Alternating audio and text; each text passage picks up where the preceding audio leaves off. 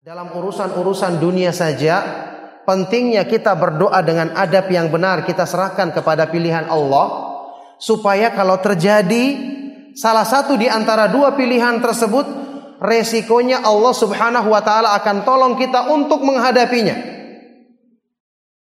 Tapi kalau yang terjadi sesuai dengan pilihan kita, kalau terjadi resikonya, keburukannya Allah Subhanahu wa Ta'ala berlepas diri dan tidak menolong kita. Itu seperti keterangan Imam Ibnu Qayyim rahimahullah ta'ala dalam kitab Al-Fawaid. Makanya menyikapi masalah ini benar-benar merupakan ujian keimanan bagi mereka-mereka yang masih mempermasalahkannya. Cobalah kita membacanya dengan pikiran yang tenang. Orang-orang yang beriman, mereka lebih yakin dengan kebaikan dari Allah Subhanahu wa Ta'ala daripada apa yang dipahami oleh dirinya sendiri tentang kebaikan-kebaikan, baik bagi dirinya maupun bagi untuk orang lain. Makanya coba dia membaca hal ini dengan baik, merenungkannya, membaca dalil-dalilnya, kemudian berdoa kepada Allah Subhanahu wa Ta'ala agar dibukakan hatinya untuk bisa menerimanya, tidak bersikap berlebih-lebihan dan kurang dalam memahami dan mengamalkannya, atau dalam memahami dan menyikapinya. Kalau dia benar-benar membuka hatinya, maka Allah Subhanahu wa Ta'ala akan mudahkan kebaikan-kebaikan itu akan menyebar ya kepada seluruh anggota badannya, kemudian menjadikan itu sebagai sebab untuk dia bisa bersikap benar dalam urusan-urusan agama yang lainnya.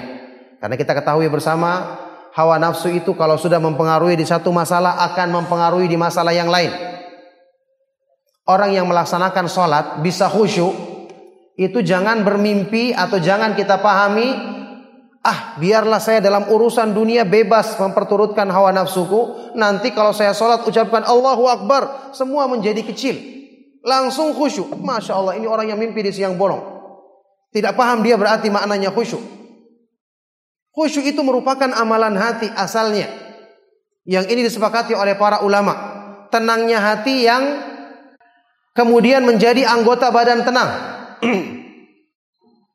Wa qad ajma'al ulama'u ala anna al-khushu'a mahallahu fil qalbi wa thamratahu 'alal jawarih. Kata Ibnu Qayyim rahimahullah taala. Semua ulama bersepakat, khusyuk itu asalnya tempatnya di hati, kemudian pancaran atau buahnya terlihat pada anggota badan. Jadi asalnya hati. Berarti apa yang mendominasi hati itulah yang akan muncul dalam salat kita.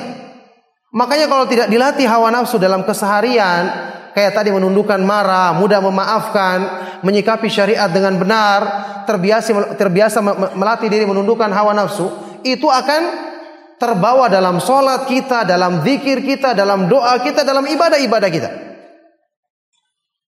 Ini yang menjadi permasalahan kalau tidak kita latih dalam menyikapi perkara-perkara yang di situ masih ada tarikan hawa nafsu, tidak berusaha kita tundukkan, maka itu akan mempengaruhi ibadah-ibadah kita yang lainnya dan bisa menjadi sebab kebaikan atau keburukan bagi seorang hamba. Kita berlindung kepada Allah Subhanahu wa Ta'ala dari segala keburukan.